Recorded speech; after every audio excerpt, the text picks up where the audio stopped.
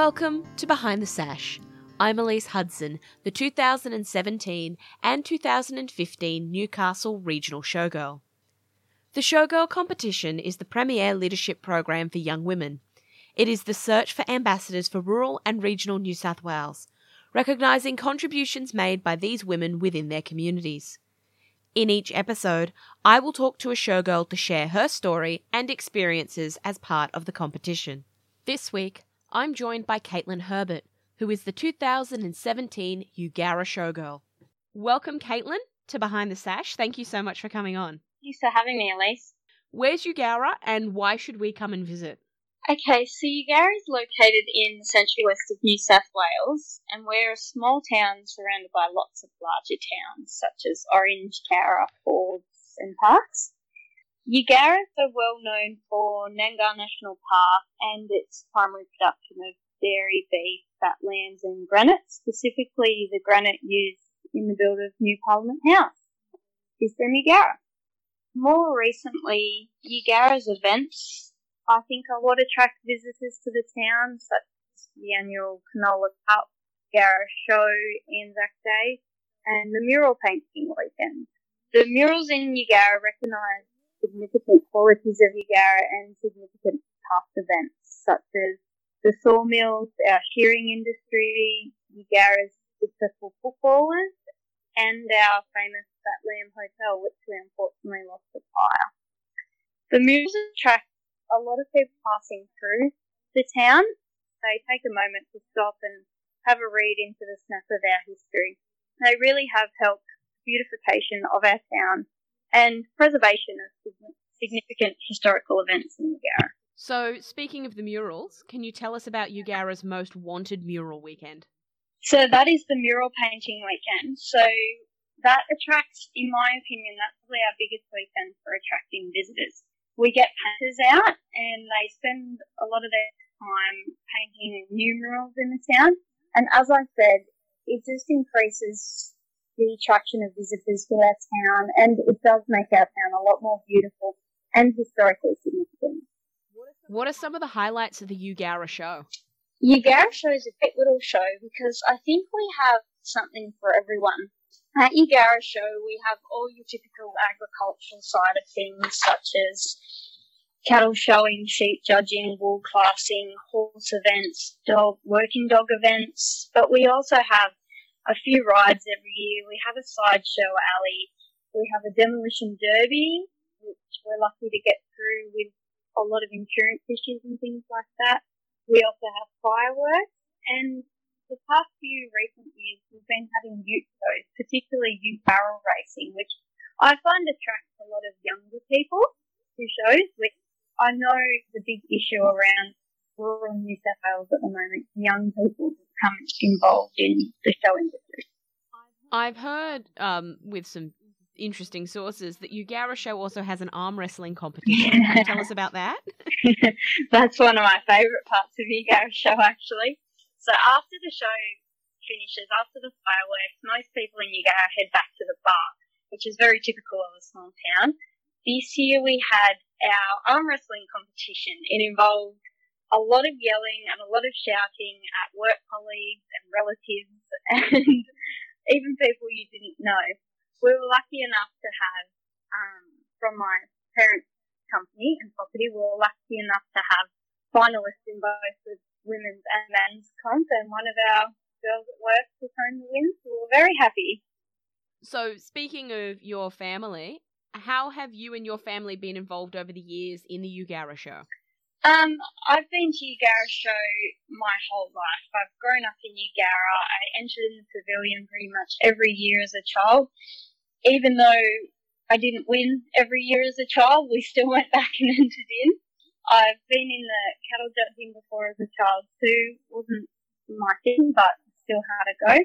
My mum and dad have also donated the steer a few times to the Guess the Weight of the Steer competition in Eugowra show. And previously, my grandfather was on the committee for the show too. Why did you enter the 2017 Eugowra Showgirl competition?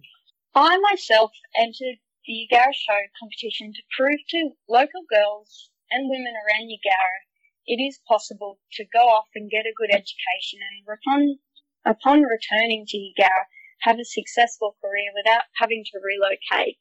Eugowra is a typical small town in the respect that we do lose a lot of people my age and a lot of young women and girls to go up to the city to go to uni and they don't come back again. I entered myself to prove you can act as an ambassador to these young girls and it is possible to come back and be successful. Now that you are the Eugowra Showgirl, what are you hoping to do with the title?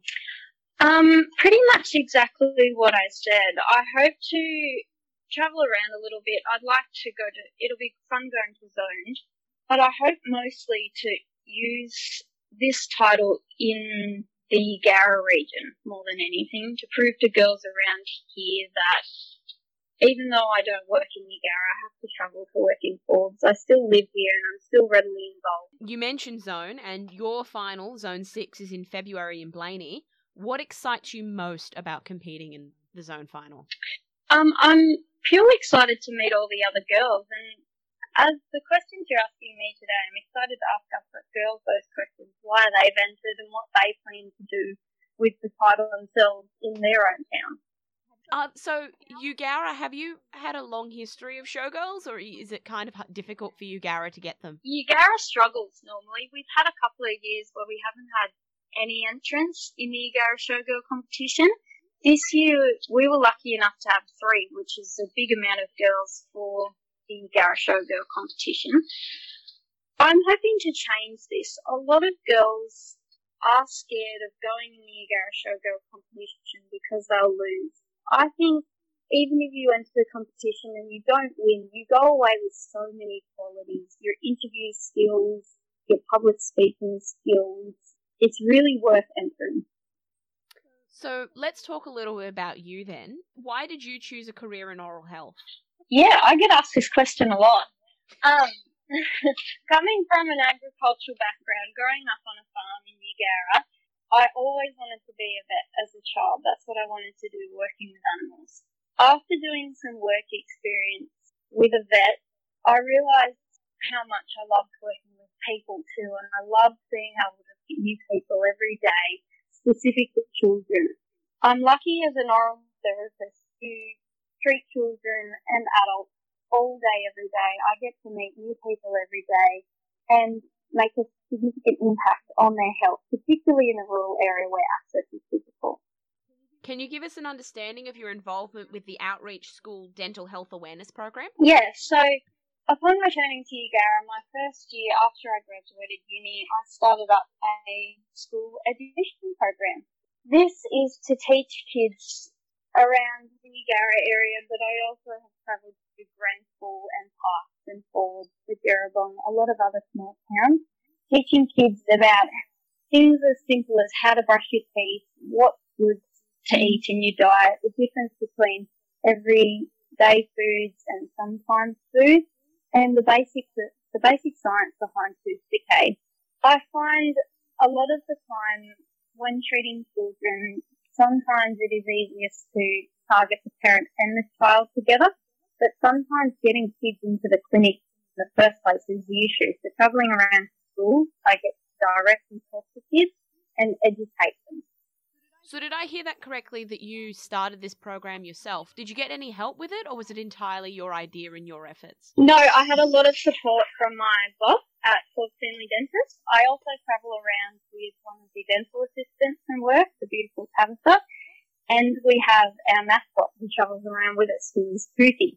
Toothy is a giant tooth at the moment, so I was very lucky to have some support, but I wrote all the programs and organised it.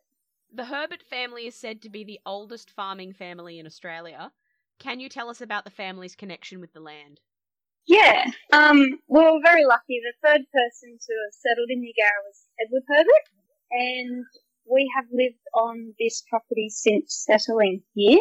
I am 6th generation Eugowra farming family, and I think I can very much say I will be here for a very long time. I'm not interested in leaving my hometown. I love my hometown. Currently, your family owns 2 feedlots, which is an industry where women actually have a large presence. Why do you believe there's such a strong involvement of women in this particular industry? I'm very lucky, specifically for me, to have my mum as one of my role models. My mum is very much involved in the feedlotting industry. She's president of the Australian Lot Feeders Association, and she's involved in other boards and associations such as the Red Meat Advisory Council and Local Land Services. Women in feedlotting, I think, have such a big presence because of people like my mum who have broken down the boundaries for access to this industry. At Gundamain Feedlot here at Eugowra ourselves, we have over 50% of our staff being female staff. We're very lucky that people have broken down those boundaries for them. So, given that agriculture in general is such a male-dominated industry, what do you think we can do to try and support and encourage more women to be involved and be recognised and be a part of it? I think the answer to the question is in the question. I think it's mostly what we need to do is support other women, is stand up for each other and prove there is a place for women in agriculture. In your spare time, you enjoy travelling. What have been some of your best experiences? Just recently I got back from South Africa, which we were needing a family holiday as all of us kids are growing up, and Dad was getting a bit scared he wasn't going to get another family holiday out of us. So South Africa was my choice. We went over due to the fact that Mum and Dad have a lot of friends from the feedlotting industry over there, and they spent a few days travelling around to different feedlots outside of Johannesburg. But we also did a lot of safaring, and as everyone knows, I love animals, so we got to see all the animals in Africa. One of my goals one day with my love for travelling is to travel to somewhere in a third world country and deliver dental work to children in need, somewhere overseas. Anyone who has a Google of you will notice that you own two beautiful Dalmatians. Dalmatians aren't particularly known for being property dogs, so how did you get such a passion for them?